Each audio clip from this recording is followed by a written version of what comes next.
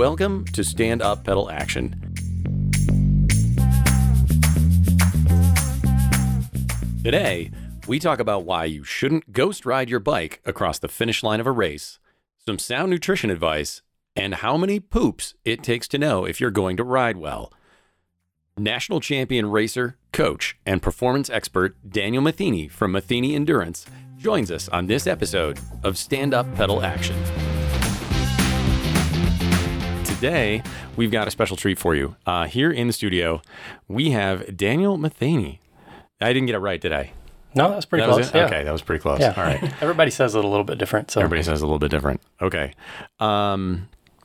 Josh is going to start off because I was going to try to get the resume in my head so that I could do it in the intro. It turns out it's too long.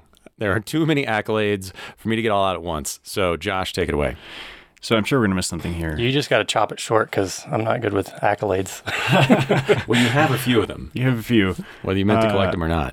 We'll just throw a few out there. But let's see. You've been the mountain biking national champion multiple times in the marathon distance and the 24-hour distance.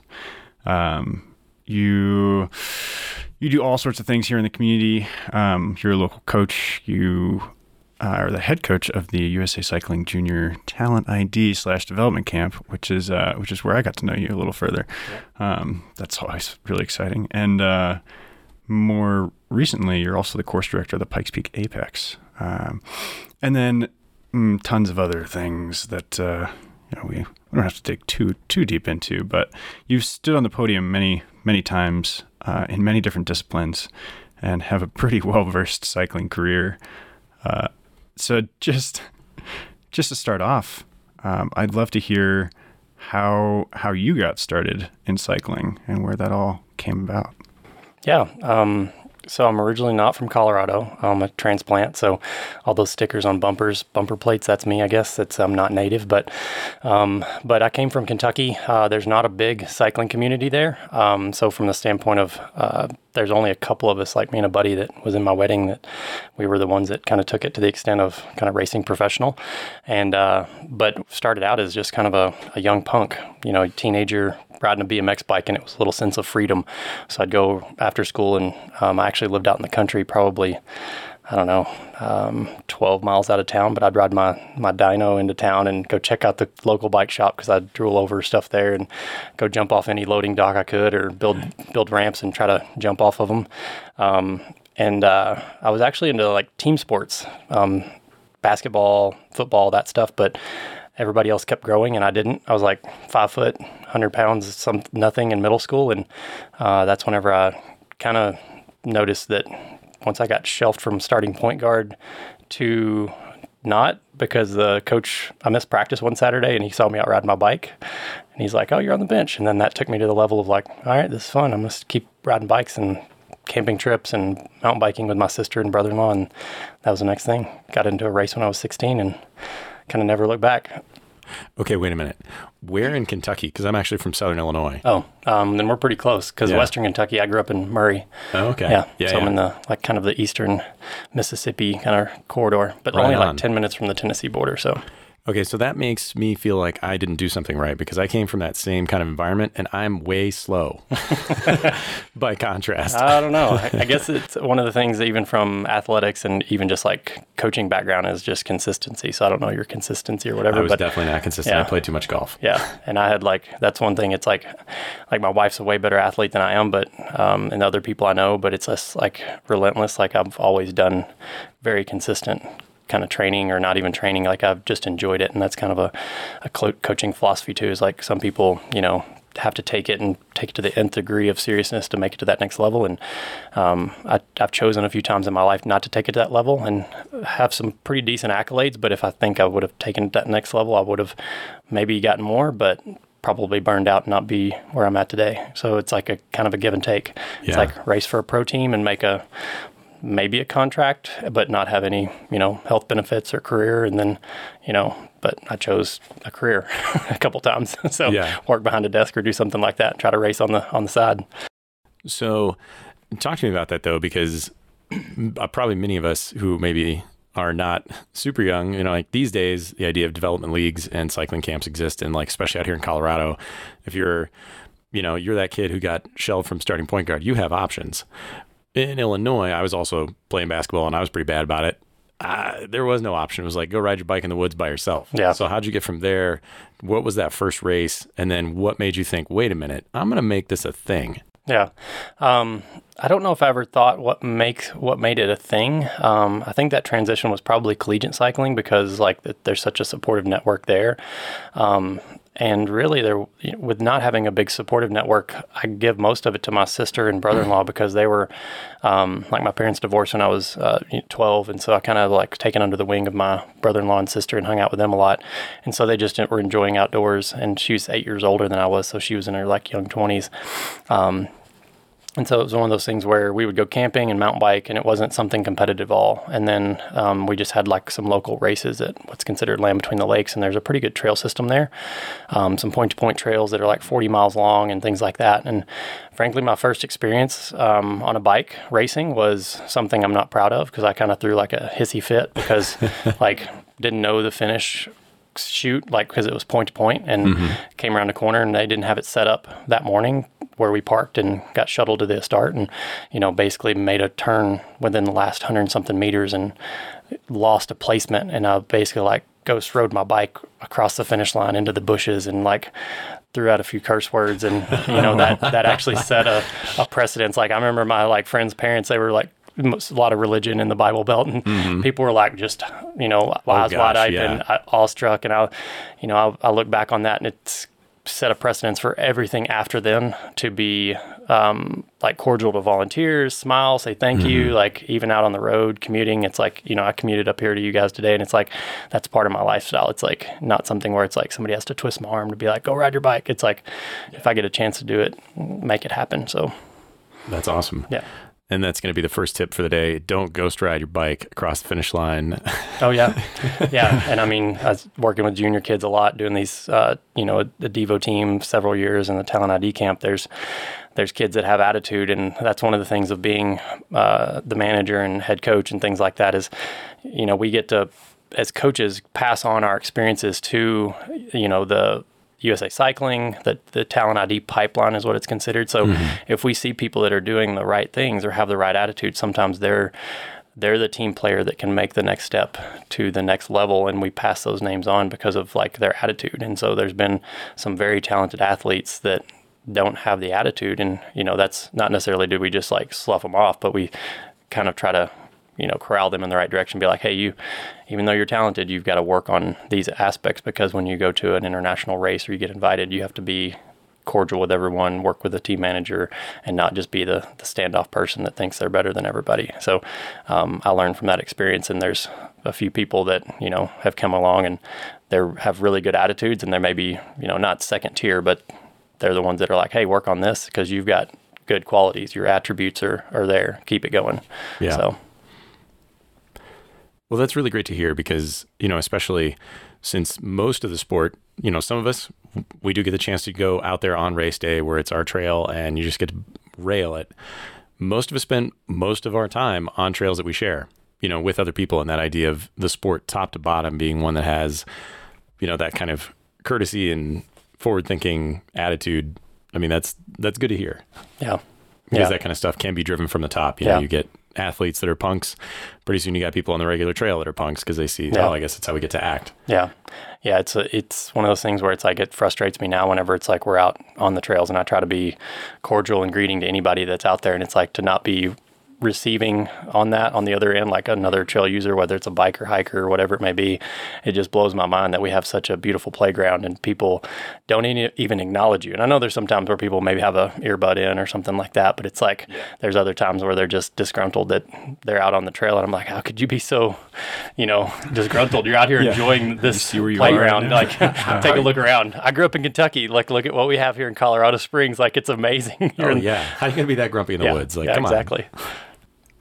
Yeah, that's so crucial for where we're at right now. And I don't know if you've noticed in the recent, real year and a half as everybody moved outside with COVID, but the tension of the trail seems to have risen quite a bit.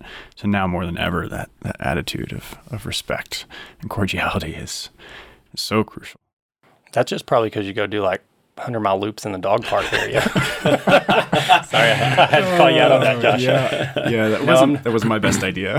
I'm not getting out as much these days, or maybe at the prime times because of just having 2 young kids. So I have seen that obviously, but and I think it's just going everywhere because even like up in Jeffco in Denver, like they now have trail restrictions on the number of people you can have out, so you can't like take a team out and practice or anything like that of over 10 people or 8 people or something like that without getting a fine. So yeah, I know the Colorado High School League is really working to figure out how to make that function since their teams are so large now.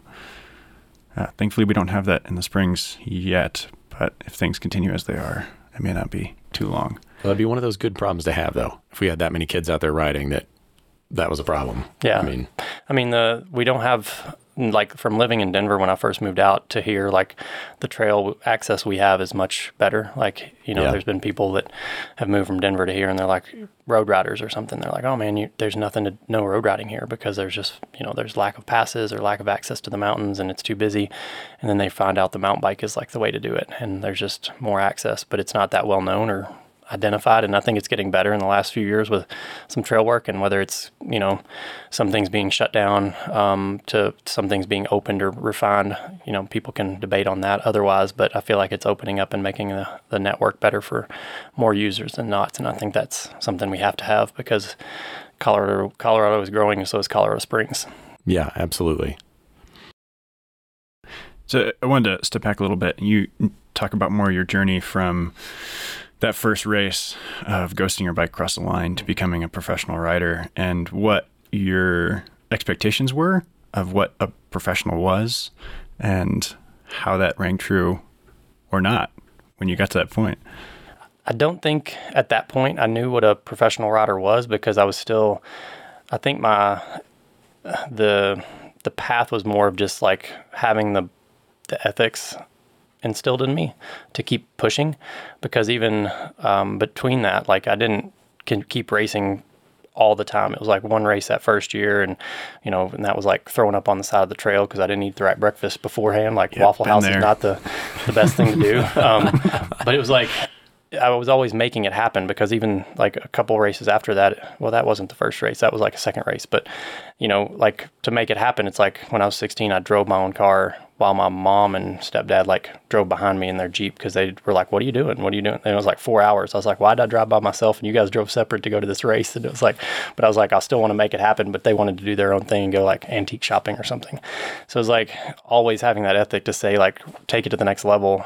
But it's like I took breaks to, work. So it's like I was working 2 jobs in 8th grade, had a high work ethic. And so I think that transposed over to the bike. So it's like, there were times where I took stints off to work for a moving company or a landscaping company. And I remember like in college, whenever I was trying to get my pro card, like going into finals week, and I would be covered in like bar and chain oil and sawdust because like we had a hailstorm, and I got an offer to go work with the guys I was doing landscaping with. And they're like, we got a ton of trees to cut down off the golf course. You want to make X number of dollars? And I was like, sweet, I'd rather do that and pay off some bills and be able to travel this summer, do whatever. And it's like all the other kids would look at me funny when I'd walk into finals like covered in all this dirt and stuff because, that's not the normal college thing. And then I'd go ride my bike after. So wasn't always racing. So, but it took a hard effort to get there. I bet. It sounds like you were always fairly consistent though, even though it wasn't your primary focus all the time. It was always there. Yeah, I did something. Maybe not riding like those years in like high school to college, like taking some time off to do those jobs and work for moving companies and make some money so I could pay my way through college. But it made it tough because I remember going to like snowshoe nationals as an expert and not only doing like lifting heavy boxes and moving stuff for people. And I was fit, but wasn't strong on the bike per se, like a little bit heavy for muscle mass. Like I had, traps and lats and all this stuff from carrying stuff, but it's like I couldn't push up the climb. So, but it's like very consistent from that standpoint, and had a good program. And that's one of the things whenever I did finally go pro, I had like a very good focus of working on like, what's called base work. And it was like, just the low intensity, build up the volume. And that's one thing, like I did very well, like my senior year in college, whenever I did go pro, that I hit that and nailed it, like had a progressive overload all the way through the, the winter months. And just, at that time it was like, don't get your heart rate above this number, you're going to blow capillaries or something. And it was kind of like, utter bullshit as far as the, if that's true. The premise, even though that may be wrong, it actually works. Like the low intensity work does work. It's like, was able to come out of that season and just be super resilient. And the speed came after that. And even though everything else went to crap after that, as far as like a long-term relationship breakup and then like trying to make a job and all kinds of stuff, it was like, all right, I did the work. I put in like 20 something hour weeks for a while. And now it's like skating on that. But being pro in Kentucky is very different than being pro in Colorado. Oh, is it? So yeah, like, I used to race, and I remember it was funny because like Pro Cycling is the bike shop here in town, and they had a team, and I remember being at like one of the nationals in MBS races back in the day and seeing Pro Cycling, and I was like, well, what is Pro Cycling? Like, is that the Pro Cycling? But I didn't know it was a bike shop. Pro Cycling. But obviously, like, go to national work, Coloradans and people from altitude show up and just get your face kicked in kind of deal compared to like being a kid from 400-foot altitude, which is nothing. So I've got a good friend of mine who races back in Illinois, and he will make that comment every now and then. We'll be talking, and I'll give him some congratulations, be like, hey, good job on that race. He's like, whoa, for Illinois. I'm like, I don't know that I trust you guys anymore though, because especially the bigger the gravel scene has gotten back there, some people got real strong. Yeah. It's getting better. I feel like there was niches more back, I think. Probably dating myself now, but I've been in Colorado since 2006, so it's like 15 years. Mm-hmm. But coming from that Southeast scene, we had a pretty good Southeast. It was called the Cirque Series, and there was pretty strong racers in the Southeast, like Georgia, Alabama, North Carolina, South Carolina, Tennessee, on the mountain bike side of things. And I think it's dependent on mountain bike versus road. There's different scenes, like California is like a big, strong road scene, like Arizona, things like that. Colorado has like a pretty good mix of both, but it's coming back up now. I feel like it's more people doing it, more access and more trails and things like that. So, gravel helps just everybody because it kind of fits the bill between both sports that everybody can do almost. So, oh yeah. So was there anybody along that journey that you can identify, you look back as either a coach or a mentor or somebody who really stopped and said, I'm going to invest in you. I'm going to make something out of you? There were two. One may not be the best example. One it maybe is, but we welcome both kinds. So, but the first wouldn't be there, or I wouldn't be here if it wasn't for it, even though it ended up kind of bad. But yeah, when I was like 16, a guy local in town was like, "You're fast, you're fit, you should start riding with us." Like hooked me up with like a friend's road bike, took me to like a century and a double century that we did, all kinds of stuff. But the tips he gave me were not the best. It was like things like, oh, you just need sugar when you ride or whatever. So sugar and caffeine. So he's like, just mix like this knockoff Mountain Dew, like, and Gatorade, and it's like stuff just like ate your gut and your teeth apart. So it's like, it's like just leave them open in the fridge so they, not have fizz. And I was like, all right, I was like, just listen to what this guy was saying, because he was like a Cat 2 road racer or whatever. Oh my gosh! I think he ended up going to jail for some type of like fraud, like having stuff mailed to his other people's houses and picking it up to get bike parts and stuff. So oh my gosh! Yeah, I can't even recall his name because I think I kind of shut that out. But he did get me in the scene, because he also told me about Lindsey Wilson College, which is one of the first few, I think it was like the third varsity cycling program for collegiate cycling in the U.S., and it just happened to be in central Kentucky. So he told me that, hey, they've got a cycling program, you'd be good. And at that time, I didn't know that it was like, I thought of varsity sports as like, oh man, this is like big deal, like NCAA. Yeah. Needless to say, down the road, I ended up working for USA Cycling as a collegiate director when I moved out here, and learned a whole lot more about it. So did realize that it was at that level, collegiate cycling was just, trying to scrape in anybody they could. So like walk-ons, whatever, because it's all point systems. Like anytime they can score in the A category, B category, C category, all the way down, men's, women's, all different omniums. It's like they just want anybody in. So I was able to, go in and meet with Lindsey Wilson. They were super stoked to have somebody come in. It's a private school. So it's like, they just want numbers at that point. And not to say I was just a number, but the person I met there that was a mentor was Chris Schmidt, who was the coach at the time. But as a cycling coach, he wasn't somebody that was like, here's your training plan, we're going to go out and do this. He was didn't come from cycling, but he was a good mentor. Like he was, I don't know, he's a big dude, like 6 foot something, had a big body build. And now he does like Ironman and rides a bunch. But at that time he was just like, you know, if you drafted behind him, you could sit like three cyclists behind this guy and ride on a flat until it went uphill. But he was one of those that actually like, you know, helped guide me in the process. It was like, hey, coach, come to school next year. And I applied for school there and got on as a walk-on and then got scholarship for my next couple of years. And he did the little things like when we would go to national championships, he wrote some notes, even though he didn't go with us one time because he passed on his coaching role and moved on he's now the dean of students. So he kind of moved up the ranks, but he would write notes to us and leave them. So he kind of like helped corral us in the right direction. And it was never like anything about like, here's your power numbers, anything like that. It was just the right words to lead you. And, maybe the other mentor was Greg Dunn. He was a local pro and was the coach after that. And we ended up being roommates after that in Nashville and stuff. But he was one of those two that was like, you know, I always looked up to him and always made him mad because when I finally got to the point when I caught him in a semi-pro race and he was like eating a half of a Chipotle burrito in front of like a 40-mile race. And I was like a young, like, you know, chattering kid, like 18, 19 years old. And I'm like, hey, Greg, I'm so surprised I caught you. I was just happy to be up there. Yeah. And it just, after we like got to know each other, he's like, remember that time? He's like, you pissed me off so bad. I was up there winning the race and you caught me and you were just chattering along. I mean, he beat me still, but it was like one of those things where he's like, little cocky bastard.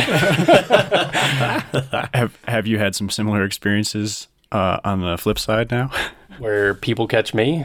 Or some of these cocky little punks that you're coaching. Yes. Oh yeah. I mean, you've seen it at the Talent ID camps when you've helped those things. It's like, it's sometimes all I can do to like ride up front and control the kids. It's like, because there's even still being competitive.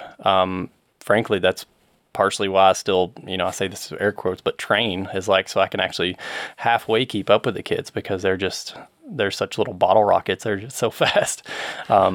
That doesn't bother me because that's been my style. Like I found out later, like talking during races is kind of my, races or hard efforts is like my way of like distracting myself from the effort maybe. And it's like, I've even won races that way, I guess, because people were like, you were talking, I was suffering. I just had to like drop off. And I'm like, I was dying. Like, so secret given for those that, Ooh, the mental game right there. Yeah. So was cycling a pretty big impetus for moving to Colorado Springs then? Not necessarily. It was kind of another career path because I moved to Denver when I met my now wife. She was out here going to school at UCD, and I was in a job in Nashville. And it was like I'd been in a long-term relationship or long-distance relationship before, and I was like, heck with that. If it's going to be this, then I got to make a move. And it was one of those things where I had a good job and I'd taken a career path and kind of turned down a role to maybe race on the road. Kind of join in with the team just as a guest rider. And I was like, guest ride for a team and not make anything or take a health consulting job where I actually make a good salary. And then when I was in Nashville working at that job, I told my boss that I was considering like, you know, taking a stint and coming out here doing something like that. And they were like, oh, the girl's not worth it. You should just, you know, stay here. You're moving up the ranks, whatever. And I was like, all right, that's a decision of I resigned and I just moved to Colorado and I was jobless. Oh. So I moved to Colorado Springs because I got a job at the Olympic Training Center when USA Cycling was there as the collegiate high school director. So it kind of fit because of I went to Lindsey Wilson for a couple of years, which was a varsity program. And then my professor kind of like, I guess she got pregnant and it wasn't a big school. So they kind of like put the exercise science path on hold. Like, hey, we're going to bring some people in. Maybe you should go pre-med, blah, blah, blah. This.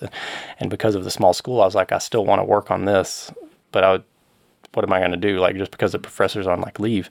So I transferred back to Murray State, which didn't have a varsity program, but we started a club team from there and actually built it with a few other guys from there in town. And so having that experience got me kind of like in with USA Cycling of doing varsity and club. And so we moved down here because it was easier for me to not commute from Denver every day, and Heather could go to night classes, so that was much easier. Makes sense. But I'm glad I did. Yeah, well, we are too. Oh, yeah. So from going back to Murray State, club team, to national champ 24-hour, that feels like a gap. What happened in there? Like, what was that path like? And what got you to the point where you said, not only do I want to race bikes, I want to race bikes for obscenely long periods of time that most people would think is just torture? That's probably a good question. One I probably never asked myself. I think there's just always this challenge of more, and I think the short answer is just consistency. That goes back to that, because there's nothing, a lot of people want like the hack or the magic pill to get stuff, and it's not there. I mean, I resort back to the example of base, and a couple of years I did it correctly, I think helps set you up for the long term. Like, because even, it's probably a bad analogy, but like say doping, like, if somebody actually improves their physiological capacity because they took some type of substance, they're still not the same person ever after that, because they've changed their capacity. And so it's like, right. Even like the athlete we were talking about that I worked with that kind of hacked my website, or not hacked it, but connected it to my URL. But he had that, like, he put in a few years of really solid work, and he's referred other friends and clients to me, and they're like, how can Joe continue to do this? Like, he has good results, but he's not consistent. And I'm like, because he was really consistent, and he put in a big amount of work and focus when he needed to, and he's developed that inherent base that he can always resort back to and like kind of relive and bring it to the surface pretty quickly. And I think that's one of the things for me. It's like being able to put the work in consistently and then just do it. And I think obviously being a coach, I'm kind of privileged because like it was part of my job, like because I enjoyed working with athletes and being hands-on. I was, after I worked with USA Cycling, I worked with CTS, and I worked a ton of camps because like if it pedals, like I'll do it. Like I raced mountain cross, dual slalom, downhill in college as well, because like my roommates did. And it's like I broke my ribs dirt jumping, and I wasn't just the endurance racer too, so it's like that helped build me skills. But it's like when I was coaching with CTS, it's like I was working gravel camps, road camps, mountain camps, so it's like 90 days a year I was on the bike all day working with athletes and riding. So it's like it helped progress, because there were some weeks where it's like I think the stress, and whether it's physiological or stress on the body from riding, some of those camp days were harder than ever, because it would be like, doing US Pro Challenge where we're out there with 10 hours making a ride, or, doing Leadville camps day after day after day after day for, 3 weeks straight or something like that. It's like, I just did 25-hour weeks and I'm coaching, and this is my job. So it's like your job turns into your training, I guess. So, yeah. So what would you say? Because now, we've talked about your own path. At earlier time in your life, we're talking about all these kids who are in these development camps. What would you say though, if somebody came to you and they said, all right, I'm older, I had a average life in athletics, but now I've got kids, I've got a job, I don't have 20 hours a week to give, but I want to actually get good. Is there hope for somebody who doesn't have all the time to give? Yeah, and that's actually the majority. I mean, it's kind of like polarized. Like I'll work with a lot of juniors because of like my experience with high school and collegiate stuff, and then a lot of masters, because it seems like the gap in the middle is the people that are still trying to make it and can't afford coaching per se. So it's like those are the ones that usually it's like I have like a scholarship, or the racers are the ones that are having a hard time paying for the service. But once you get it somewhat established, the masters people are the ones that are like it's the new midlife crisis, or not the new. It's been like the last couple decades. Like instead of buying a sports car or motorcycle, I'm going to go, run a ultra or do a 100-mile mountain bike race, which to me is crazy, because like those people that have the limited time, they may have had sport background or something like that, but not endurance sport, or maybe some endurance sport, but it's been 10 years since they've done it or more. And so those are the crazy ones, because it's like, keeps me in a job. But from the standpoint of like my first mountain bike race wasn't a 100-mile race, and a lot of these people are. It's like, I want to do Leadville 100, or I want to do, these big, these big bucket list events, which is cool because it puts something like, hey, I want to do a marathon, or I want to do a marathon mountain bike race, or, a century or gravel grinder. And it's like, all of these things are epic, like huge. Like you guys know the events. It's like, if it's 100-mile, that's like the gravel ones are like, that's like the baby version. It's like, you're not doing the 150 or the 180 or the 200. Yeah. It's like, and I'm like getting longer from a coach and physiology standpoint, I'm like blown away at that, because like my first 100-mile race was after I moved to Colorado. So I'd been racing pro for 6 years. So it's like, And the progression of sport is like, typical categories is Right. you race a beginner race. It's maybe 8 to 10 miles in sport race, then there's an expert race. And then they used to have semi-pro. So it's like I race semi-pro and then pro. And I never thought of thinking like, I'm going to do a 50 or 100. And that's like right where people jump into the deep end. It's like, all right, tie my hands and let's go. So We actually did an interview yesterday with a friend of ours who narrowly missed that. From the ground up. Yeah, from the ground up. He was going to be one of the candidates where they took people who had with almost no cycling background and tried to put them in the Leadville 100 in a straight shot. I probably could have submitted several people for that in the past years. It's like I've coached probably over 100 people, like 2 Leadville finishes in the past from working with CTS and personally, like, I basically lived up there for a month every year, basically doing camps and stuff, and I still do a bunch of those. And that's one of those that people want to check off a lot. And, you can do it. The thing is, like your original question, I don't think I answered it, but like if somebody wants to do it and they don't have the ton of time, I think it's just, there's a few aspects of, they have to kind of manipulate what's considered like I hate to say training because a lot of times it doesn't need to be training at that level. At a certain points, it does if you're doing something as audacious as Leadville. But it's like you have to modify your training density and also I call it like riding the waves. Like you have to have like peaks and valleys in your riding and your fitness, that kind of stuff, to make sure that you have days, the peaks are like more intensity or more volume or a combination of those, and the valleys need to be lower intensity, lower volume, those kinds of things. Because the thing I see with a lot of people is they just want to go out and ride, and they ride moderately too hard, so then their highs get low or too low, and that ends up being like a kind of a dulled sine wave versus like something that's truly like a jagged, like up and down. And it doesn't necessarily have to be like a day as a peak. It could be like, people prepping for like stage races. It's like, maybe the peak rides 2-3 days in a row where you're doing 2 or 3 hard days or challenging days. And then you have some valleys between, but the training is the hard stuff. It tears you down. You got to recover and soak it up to make sure you get stronger. Oh yeah. So, well, and I'm going to ask a question, but I think I already know the answer based on what you just said. Would you say that on average, the people you work with, they don't train hard enough or they don't rest hard enough? It's a combination of both. Some of them train hard enough, but they train consistently too hard. Like, because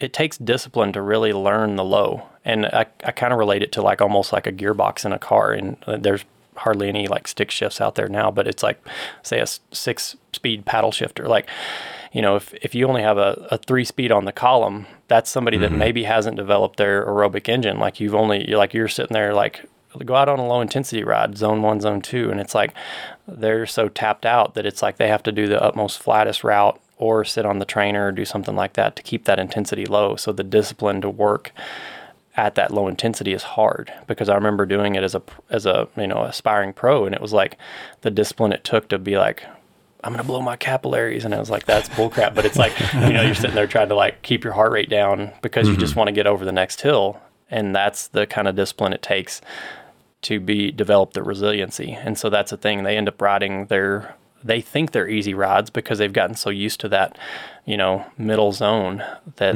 then it just feels okay. And frankly, that middle zone feels good because it releases a lot of endorphins. It feels like you're going kind of fast, but nobody wants to feel slow. So that's where they don't do enough true easy training to be able to do the hard stuff. Yeah, and then that's the challenge, is that by training too hard on those days, then they're never able to rest enough, recover enough to get that top end higher and then train at that intensity. Yeah. Is that the idea? Yeah, because it's like there's kind of a concept I use with athletes I coach, like basically considering like an acute dose of overload. And that could be like a single day where it's like if you can't get enough time at intensity that you're looking for to move your dial on that day, then you're kind of just making yourself more tired. It would be like if, like a common interval or something like that would be like, all right, you're going to do like something like a threshold interval, something like 8 to 10 minutes long. But it's like maybe you only go and do 2 of them at quality or 3 of them. And you really need to do, say, 4 or 5 maybe a beginner three would be normal, but they only get through 1.5. So it's like maybe you're only doing half of what you're really capable of to move your dial because you're somewhat fatigued. And so it's like then you just create more fatigue and you feel like you had a really hard workout because you hit the edge and you couldn't even complete it. So it's like, well, obviously it was hard enough, but you didn't accumulate enough time. And that's what I see. Like I wrote it like an article on my blog called basically The Dip, and it's kind of from something Seth Godin wrote in one of his books. But it's basically like people start working hard enough for a certain amount of time, and then when it gets hard, that's when a lot of people quit. And that's when the point is when you really need to surpass it. Like you should quit earlier if you're not going to get to that point, because it's like you're just going to get to a point of diminishing returns. But the thing is, like in most intervals, the durations or most workouts or whenever things get hard, if you keep pushing that next level, and it not necessarily mean harder, but just holding on to it, like say, are you going to get the same benefit from a 20-minute effort versus a 10-minute effort? The 10-minute effort is just as hard as a 20. It's just you held on to that 20 a little longer. And so that end point is when people usually quit. And that's when you really need to hang on to it, because your body's at a point of physiological stress that you're forcing it to get the adaptive signal. Like you're basically like saying, this is what you're going to have to deal with. And you do that and then repeat it. And that's whenever you kind of start getting it. So it's like, I always encourage people to like, surpass that dip, hang on just a little bit longer. And those are where the benefit comes. So. Is there a certain metric or metrics that you use to help people gauge, when they need to go harder or when they need to shut it down and get rest in so they can push harder the next time? Are you talking like chronic metric or something like hey, I'm doing a workout and right now, or both? Both. Yeah. There, luckily, so many people, like especially a lot of the masters and stuff like that now, have access to so many tools. There's stress scores on watches. There's power meters, heart rate. I really think it goes back to what's considered like a triangulation. I mean, I think you have to have, if you have the power meter, if you have the heart rate monitor, if you have your perceived effort, you have to like triangulate those together, because one without any of the others don't matter, because the power is your true output. It's what you're capable of. Your heart rate is the response to that output, and then your RPE, your perceived effort, is how you tie all those together. Because if I tell you to go out and do an effort, and you should be able to do it based on, say, testing or some kind of field testing we've done, but the actual the effort that you're doing feels hard for that day, then it's hard. What reason? That's the coaching that goes behind it, is trying to figure out why that feels hard for that acute session. Maybe it's meant to feel hard, but how hard? Like on a, say, 1 to 10 scale, is it something where you're supposed to be working at a 9 out of 10? Okay, that's great. But if you feel like it's a 10 out of 10, then did you start too hard? Did you prime the system too much? Are you just underslept? Maybe that's the chronic metric of like, this feels way harder than previous sessions that I've done. So that's kind of tying the acute into the chronic. I really like using heart rate a lot, because that is a response to the body of how close are you working to max kind of deal. So I use a lot of percentage of max, which some people don't. So it's like, if you're doing a certain effort, then your heart rate should get to a certain place, because if you're working at that intensity, then you should be getting that physiological response kind of like primed up into a certain system to where you can handle it. And then you should align those. So a lot of times, like, I don't give intervals or workouts sometimes prescribed on one specific metric if we have more to work with, but it's, start out at maybe a power range, so you can look at controlling, because it's kind of giving yourself somewhat a guardrail. It's like giving open reins, like especially working with a lot of mountain bikers. They were the ones, like when power meters first came out, it was like they were the ones that would just go full gas on anything, because that's how races start. I've never done that. Never. Never. That's like all the juniors we work with. They're great at VO2 efforts, but then it's like you have them hold a long effort, and they're the ones that'll suffer. But it's like, if you go hard off the start, then you got to learn to control it, because what you do, and this is typical, is you'll go super hard based on the output, and it doesn't feel hard, but then you get the VO2 slow component and it catches up, and your heart rate then gets high. But if you have power and you can see that, your power is dropping, or you're not able to sustain what you should, but your heart rate's pinned. And I've seen this a lot, where I've had people cover up their power meters or not use them, or they don't have one, and then I test them on something else, and I'm like, do this, kind of effort, and then I'll show you what it's actually going to be. So then from that standpoint, it's a downward sliding trend of power. The heart rate's climbing or plateauing, and they think they're going hard, but realistically it's just high physiological strain. So there's a reason why you'd want to, like meter out your efforts sometimes or control it. And there's certain workouts I do and things like that to make sure that, that works. So there's a lot of wisdom that you just threw down right there. Oh, yeah. I was going to take notes, and then I realized that we're lucky because I can just go back and listen to this recording anytime I want. Yeah. Wow. So we definitely should have given you a beer before this, even though it's like 10 in the morning, just as a thank you for that. Yeah. I could keep going on about that stuff. It's like, that's... And we'd love you to. That's the bread and butter of like the coaching, because like there's a lot of coaching stuff out there that's, I think one of the things you mentioned was like how people can get better with or without a coach earlier. And, I think that's one of the things. There's so many great training plans out there, but training plans to me isn't coaching. Like it's required for sure. It's like, not like I'm going to say like, hey, Josh, I'm going to coach you. Here we're doing this, but there's no training plan behind it. You're like, well, what are we doing? So that's kind of the base. But then the coaching behind it is working on those. How are you doing these efforts? How are you, do you even need to do intervals? Like, I don't do a ton of intervals myself because it's like I work them into a trail ride, and people are like, you do intervals on a mountain bike? And I'm like, totally. Like it's called my up downs or whatever. It's like I earn it to burn it. Like I climb hard to get to a certain point and then descend, and it's like almost doing like enduro intervals, because it's like, you get the ups and the downs to burn, so make it fun. Yeah. And that's why I stick with it. And that's sometimes the coaching aspect is trying to get people, like some people love repeating up and down a certain section of road. Like that's not me. So that's trying to learn each individual athlete and stuff like that to make sure that they can do it. But it's like they can follow a lot of good training plans, but they also have to have the flexibility to not be so rigid that they listen to their body. And I think that's the hardest thing of like the recovery versus the recover hard enough or train hard enough. A lot of them just need to listen to their body, because like most of us have, lives, jobs, kids, other things outside of sport. We're not professional athletes. And even a professional athlete, like people say like, oh, you went pro. And I'm like, well, pro mountain biker, whatever it is, Cat 1 road. Like I never got pro. Like maybe it was on my card at one point, but it's like that thing is, I'm not getting paid. I'm paying dearly for most that I do and investing. But it's still fun, and I'll do it because it's an enjoyment. But from that standpoint, those people need to invest in listening to their body more than anything. It's a daily self-reflection of like when you get up, like, am I jonesing to do this today? Am I stoked? Am somebody twisting my arm? Like, and as people get closer to like those goal events that they're trying to do, maybe there should be a little bit more twisting your arm, but it's a process. Like far out from it, you shouldn't be like, constantly like throttling yourself to be like, I've got to get out here and do this. And maybe that's tough because like maybe that's in the winter months and stuff, and you have to have more motivation than it's a little bit, but it's like it should give and take a little bit from that standpoint. So I used to do a little more rock climbing, and especially in the bouldering community that I was a part of, the phrase was, and it definitely didn't originate there. I don't actually know where this came from.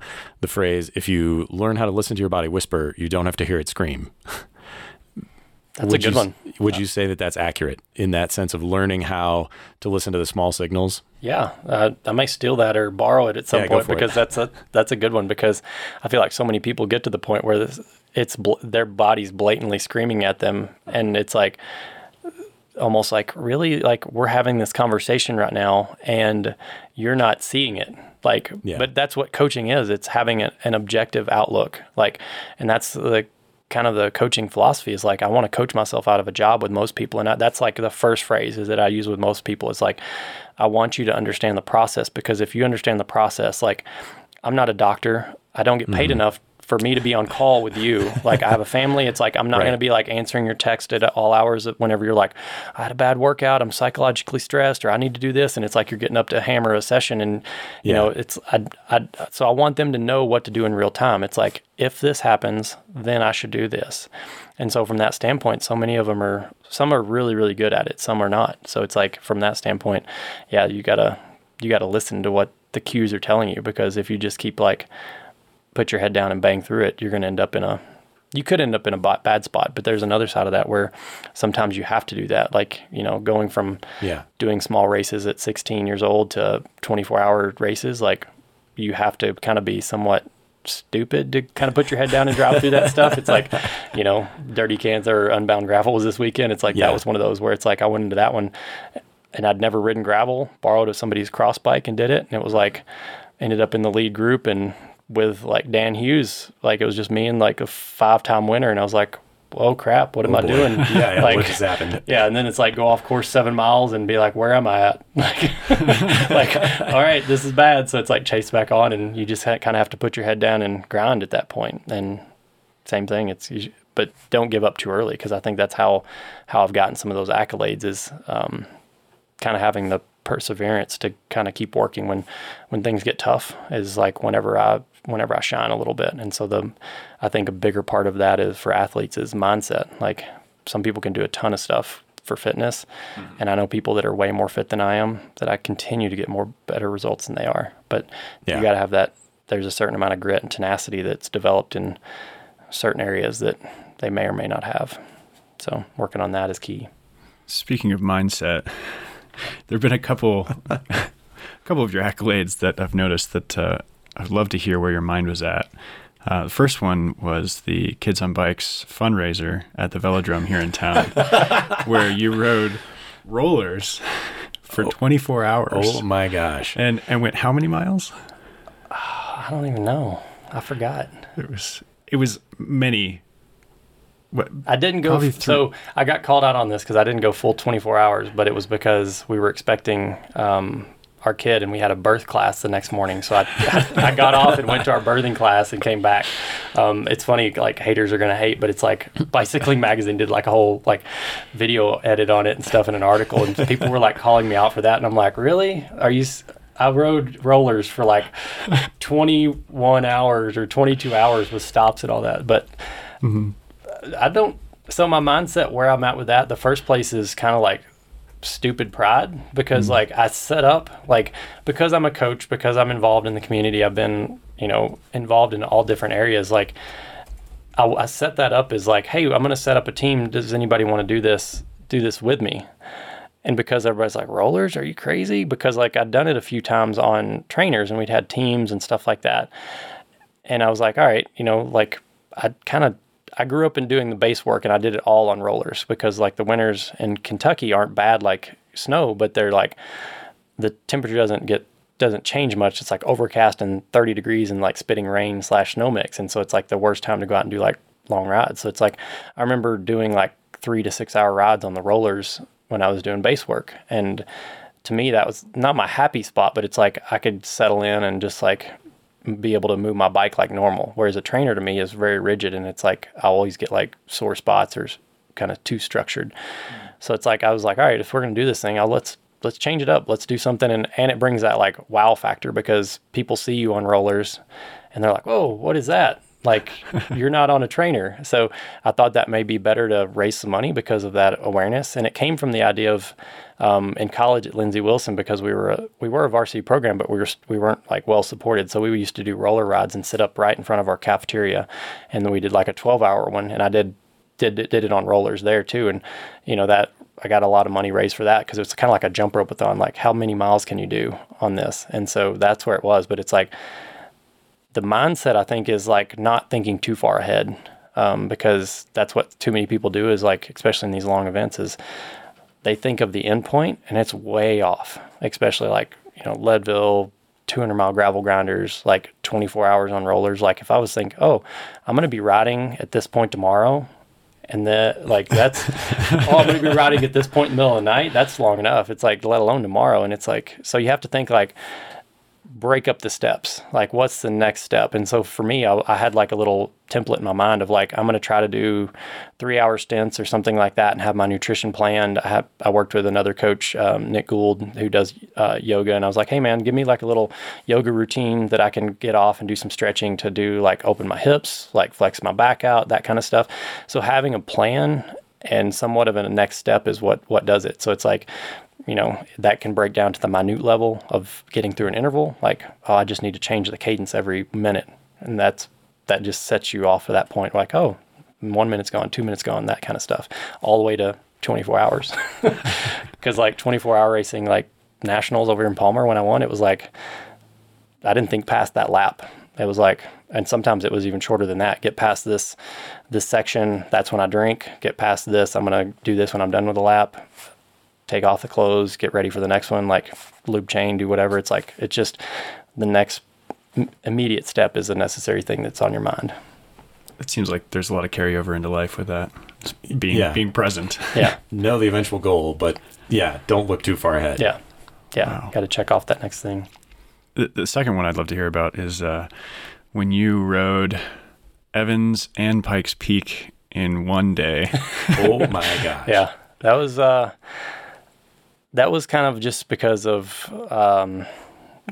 pandemic, I guess, because there weren't many events. But working with and sponsoring a team, Go for Graham, that does like mental health awareness. A couple of the guys on there I've coached before, and one of the other guys helped with our camp, Nate Vakura, and Taylor Ross works with Primal and is like the co-founder of Go for Graham. We were all just kind of spitballing some ideas around of big things to do, and I'm not sure who brought it up. It was maybe Taylor. But we were talking about it, and even some local riders here, Russell Fensterwald and Kalen, had done Mount Evans and back from here in a day, which was like 200-something miles.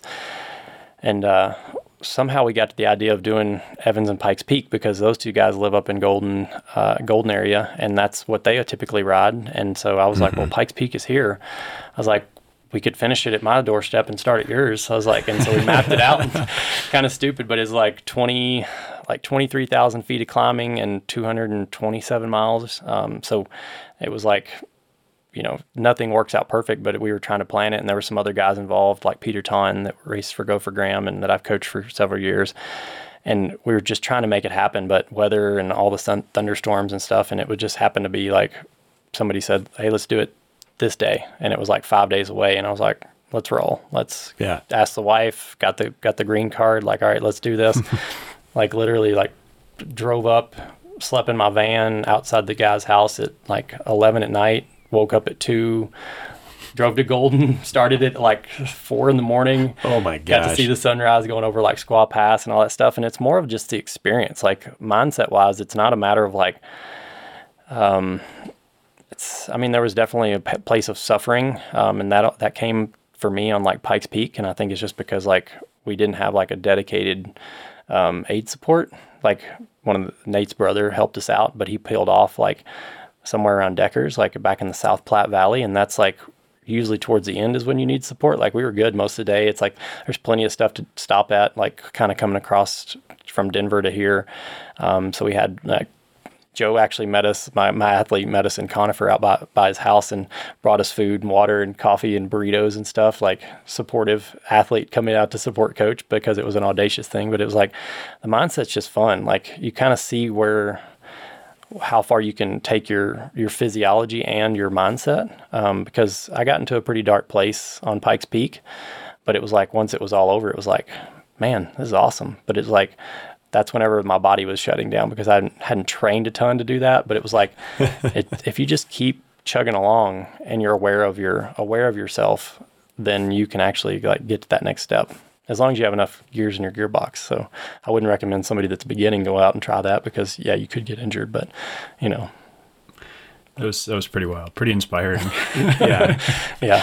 What time did you finish?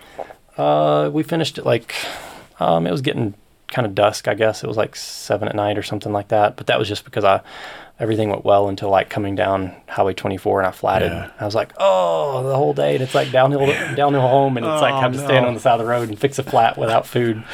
Yeah. That's a scary section to ride too. Mm-hmm. 24. Yeah. I wish they had a bit more of a shoulder there. Yeah. Did you get to celebrate with some donuts at the top Pikes? Or are they closed already? They were doing construction, so I don't even think we... Oh, that's right. Yeah. I don't even think we got in. There were no donuts. Yeah. Yeah. Someday soon. Yeah. So that's a good segue real quick into one last thing I wanted to hit, which is nutrition in general. We wanted to know, is there anything specific that you do that you've got in terms of, or that you've learned over the years for yourself or like for the athletes that you coach or beyond just like eat healthy, don't be dumb? I mean, that's kind of one of them is, I think eating real food. Like one of the things I've learned is like, or tried to learn is actually like trying not to be a garbage gut. When when it comes to racing, but in ultra stuff, like being able to take in and not having so strict parameters that it's like, oh, I can't eat this, I can't have this. It's like when you develop a kind of a versatile palate, but having any of that stuff, it's like, you know, whenever I caught my soon-to-be roommate eating a burrito in the middle of a mountain bike race, I was like, what? That's not what you have. That's not what that creepy guy told me in the years past. Like, Yeah. But it's like, from that standpoint, like being able to do that is helpful. Because a lot of the stuff, and I think using it strategically, because I feel like marketing is, you know, they want to make money. Not to say that sports nutrition products aren't good. They're developed for a purpose, but that purpose is overused, I believe. So it's like, I very seldom eat sports nutrition a lot. And there's a joke in my household called sports nutrition abuse, because like, you know, my wife likes gummy products, and it's like, she would used to get into my like honey stinger, like, you know, blossoms, or, you know, these chomps or whatever it may be. And it was funny because she got into them once, and they were the caffeinated ones. And I never eat them except for like, I use caffeinated when I race or certain periods when I race. And she was all jittery one night, and she's like, I was like, what is that? Like, I saw the package, and she's like, I just wanted some of those gummies. I was like, you realize that's like, you know, those are caffeinated. They have all amino acids in them and stuff. It's not meant to be just taking them in. And so it's like, now having kids, I say the same thing, but it's like, I try to choose more real foods. Or like, I'd say one trick, I guess, that a lot of people can use is, or not trick really, it's just a tactic, strategy, is alternating those sports nutrition and somewhat whole food products, because what I found is having a consistent source of energy, and it kind of depends on the intensity. So if it's like short intensity, really short duration, you probably don't need much. Like, try to simplify it as much as possible. But like, as the duration gets longer, then you can start alternating like sports nutrition, like say simple food like gummies or gels or those kinds of things, with something like, you know, whole food like Enduro Bites, like they're here in town, and it's, you know, simple ingredients, but it sticks with you a little bit longer. Or even like, you know, waffles, those kinds of things that kind of create a little bit more bolus in your stomach to digest from, because a gel is no different than a set of blocks, and a blocks are no different than a set of like a bottle with mix. But the main thing is like, I kind of have a rule of 3 for athletes I coach, and it's hydration, electrolytes, and calories, in that order. Because you can't take in electrolytes, you can kind of take in, but they'll dry you out. But you can't take in calories if you're dehydrated. It's just not going to work. And if you do, you put food in your stomach, the osmolity's off, and it's going to pull more hydration from your system into your gut to try to digest it, and you're going to become more dehydrated. So no matter what, you always got to be hydrated. And it's like, you know, you'll see sports nutrition things. It's like, you only take one of these every 30 minutes or something. And it's like, there's been times where I've gotten so low in races where I've taken like a gel, a bar, and gummies all in the same like 5-minute span as soon as I can get them in, because I realize like, I went too long. I need to get fuel, but I was hydrated, so it will digest. So from that standpoint, it's like maybe 45 minutes into a race, you have some gummies, and then an hour and 15 hour, 30 minutes into a race, you have half of a bar, and then another 30 or 45 minutes, you have, you know, some simple nutrition again. So that's kind of the way that I've seen works for a lot of people, is keeps a more stable energy platform. No, that totally makes sense. And that is some great advice. And I'm guessing there's an element too in that. And you said earlier, you know, like eat real food, even though, there's a lot of different like sugar substitutes and whatnot, but like some of those fruit alcohols and whatnot, is it, erythritol or whatever, or xylitol, some of those that can have that osmotic effect, that people that might be trying to avoid sugar, but it turns out that's not necessarily helping in that kind of scenario. Yeah. I mean, I would say like your body burns sugar, so you need sugar. And they're like, my wife does nutritional therapy, and I'm kind of a foodie myself, from that standpoint, like know just enough about it, but a lot of the stuff I learned in school and in practice isn't necessarily what is healthy, because it's maybe funded differently. That's another whole rabbit hole. But from that standpoint, like, I think you need sugar when you're performing at high levels, because that's when your body is not only burning that source, but a coach I worked under before, Dean Gullich, that I respect greatly, had a saying of fats burn in a carbohydrate flame. So from that standpoint, if you don't have enough sugar on deck to go at the intensity you need, you're not going to actually be utilizing fat stores, which we have plenty of to fuel lots of it. But you're not going to be able to go hard enough. So most people, when they feel that bonk, it's not truly a bonk. Like, I bet there's a lot of people that think they bonk that haven't. Like, you got to go pretty extreme to bonk. And there's some people that do bonk because they're in that mindset of like, oh, I'm trying to lean up, so I'm not going to eat anything, and I'm going to go do this 2.5 hour ride. But they don't have a good insulin sensitivity and glycogen utilization enough to where, and they go that moderate intensity that burns glycogen at a faster rate. So they burn through it and they do bonk, but then they can't go long enough to get the benefit of the training or the metabolic adaptation. So that's kind of this process of like, you have to fuel the body to go long enough, or you have to be disciplined enough to go low intensity enough to only kind of trigger fat metabolism and utilize that. And that is very slow for a lot of people, because I still do some now, but it's like I've done metabolic testing, and that's one thing that a lot of people would be surprised about, is like how low like fat carbohydrate crossover points are and stuff like that. I've coached some people that have had none. Like they do so much high intensity and eat so much crap. None at all. None. Like it's not even happening. They have fat metabolism, but when you look at it graphically, like it's supposed to look like an X on a chart. Like as you increase intensity, so intensity goes to the right. As you increase up, then fat utilization comes down. So it's a downward sloping and then an upward sloping line for carbohydrates. So right. With all I'll skip that point, but there's a lot of things you can do to shift it farther, and ketosis and low carb, high fat, that kind of stuff. But at a certain point, the physiological term of threshold is when you go over that 100%, 200% carbohydrate metabolism is typically when you go over like threshold or like FTP. So from that standpoint, it's an identifiable marker when you perform a test. But there's been some where literally it's like two parallel train tracks. Like fat metabolism is here and carbohydrate here, and then carbohydrate only goes up and fat goes down because they're just inefficiently burning fat. And they wonder why, like, I can't lose weight, but they never do the low intensity aerobic ride. They always want to do high intensity intervals, or they're always like thinking, I need this next supplement to get me through this workout. So they'll take like a pre-workout thing that's like jacked with sugar and caffeine. So overly stimulates glycogen utilization from the onset. Or they start too hard, because the thing is, if there's research out there that shows if you prime, I call it priming the pump, but it's like if you go really hard to start an effort, like even just like too hard on your warm-up, not even just an interval, then it predisposes you to burn like 20 to 30% more glycogen. So it's like, think of a mountain bike start. You're probably going to be burning a lot more glycogen than just if you went out and did your normal like long base ride.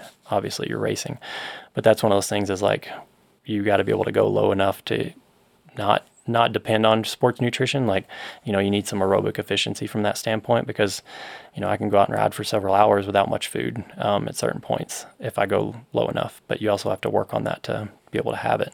That's what probably more people need to do, is realize like their sensitivities is not sensitivities, but like insulin sensitivity, like relying on real food a little bit more, and, being able to do things like even eat a meal and go out and ride a bike. Some people are like, oh man, I can't do that at all. It's like, I can eat like a big salad with like sardines and stuff on it and go out and like ride afterwards. And people are like, I would be throwing up. And it's like, well, yeah, I've trained my gut to handle that. And I guess that's 24-hour racing and long duration stuff, but I don't recommend it for everybody. I'm taking a lot of mental notes over here. I'm definitely going to have to listen back through this. Some hits and misses on my side. There's a couple of those where I've not done the right thing. I wouldn't. The thing is, like, don't take that. Like, everybody's unique. That's the thing. Everybody's got to do their own thing. And, that. But that's one thing I see in some of the stuff is, like, there's so much media going out now, like Instagrams and, all this stuff where it's like athletes doing like the one that gets me really not riled up is like a low residue diet. So it's basically like you remove all the fiber and all the stuff that you need, like to have like lose weight before your event. And it works, don't get me wrong, but they were doing it like, tour riders. And if you're getting paid to do this, like, great, like, eat white rice that doesn't have many nutrients, and like take out all the fiber and all that stuff those days before, because you do have bulk in your system. But there's some people that it's like, if you don't have a normal bowel movement, you're going to be blocked up because you don't have any fiber those days before. Like, eat what you're used to eating, and eat nutrients, because those nutrients have antioxidants and all that kind of stuff. Whereas like bleached processed foods, if you want to perform for a one-day race and your paycheck depends on it, like, do those extra things. But majority of the time, like, eat high nutrient foods, and then that way your body will be able to recover from the work you put in. Maybe you taper down the fiber before a hard workout or something like that, so you don't have like issues. But There's probably a crossover there. Talking about X's, there's probably one there where you took all the weight out of your bike, and then you're just carrying some extra trail weight. If you didn't get any fiber the couple days before, you might not be winning. Yeah, or you might be having to stop that, having some issues the morning of the race. It's like, Yeah. I always relate myself as like, this is probably a TMI moment, but it's like always relate how well I'm going to do on a given day based on like how easy bowel movements or how many bowel movements the morning of a race, because I always relate people. I'm like, it's kind of like a gladiator moment. Like when you're ready to go into the ring, it's like your body like voids itself of what it doesn't need, and it's like, let's go to battle. So true. It's like, all right, it was a 2 p.m. morning. I'm kind of ready, but it was 3. Okay, it's go time. It's go time. That can't be the best way to end. Oh no. No. Well, so for all that potential misinformation or conflicting information out there, if there are people who do want someone to guide them through all this, Matheny Endurance exists for this very reason. Yeah. I do coaching, consultations, all kinds of stuff. Like, this has basically been my life for years, and it's like, the passion behind it is personal, and I take everybody's results just as personal as mine. A lot of the athletes, like I'll go out and I don't ride with a lot of athletes anymore, but it's like, that's one thing I've tried to do is like really get to know the people. And I'm not the coach for everybody. I'll say that. Like usually my process is, it's an athlete's chance to interview me, and my chance to interview you to see if we jive, and if not, then I'll refer you to somebody else. Like I try to have a good network of not just coaches, but other people to say like, maybe you need somebody else. And coaching's not for everybody either. And I'll say that oddly because, I'm a coach, but I want people to, develop that autonomy and be able to answer those if-then scenarios themselves. But I think easier than Matheny Endurance, I think we talked about it offline before, but it was the iCoachBadasses.com. Yeah. That was one of the, Joe Craxner, the client I work with, kind of like bought that URL, and it's much easier to remember. And I've truly see that because like the people I work with may not have it as easy as I do. Like my life and revolves around it because it's part of my job. So they're a little bit more of a badass than they think of themselves, because they have to work through more problems and still work a normal job or do those kinds of things to make it happen. So that's probably easier to remember. All right. One more question before we head off here, but we want to do a best day, worst day theme. Ask anybody who comes on the show. So do you have some stories of a best day and a worst day on the bike? Oh man, there's a lot of dark spots, I think, but I mean, I've probably already disclosed one of the best or the worst was like being an a-hole at the end of that race and cursing and doing that. But I had a decent day. I'd say a really bad day was at the Firecracker 50 one year. I don't know what it was. Like I was working camps and thought I was invincible, like doing a bunch of big rides, and went into that. And it was like, could not get out of my own way. Like luckily for me, I can ride my bike very well. I'll say that. Like usually I can skate on that. And that was the only thing. But it's like there was another guy that I kind of despised because of some things he'd done in the industry that was a roadie that got into mountain biking that kept catching me, and I just kept passing him on every descent, but every fitness point. Like, I mean, on the first climb up Boreas Pass Road, I got passed by like, I tried to ramp it up, like went with like, the Kona Pro riders and Giant Pro riders. I was like, yeah, I can do this. And then all of a sudden it was like the wheels came off, and it was like every group behind me, like passed me. And a female I coached, I paced her up the road, and I mean, she was strong. So to me, my expectation is high. So it's like I was still riding fast. Like nobody would have known I had a bad result that day. It was like 10 minutes slower, but it's like I felt horrible the whole day. But it was like I couldn't get out of my way. Good days, there's so many of them. Like if you're on the bike, it's a good day. So even my bad day was a good day. I had fun descending. So I think that's a mindset piece of it, is like you can always have a good day. I mean, breaking my leg, my first year in Colorado, that was a pretty crappy day, but wasn't necessarily... I kind of got out of it. But I'd say good day, and it relates to something recently because I'm sitting here with like fresh out of surgery. Had a procedure done on my foot and last week, but it's like I was able to do the Gunnison Growler, and I hadn't done that in like, I don't know, 8 or 9 years. And I knew what it was like. I'd had some good results there, like top 5s in the pro field before. So it was kind of, I knew the expectation of Kill Hill and what it would take to do that race. And I got in off the wait list like a week and a half before, and I knew I was going to have surgery the day after. So I was like, oh man, this is like a last hurrah. But I also had COVID a month and a half ago. So it's like, had some weird chest stuff. So I was like, zero expectations, but I was like, all right, I'm going to give this thing a go.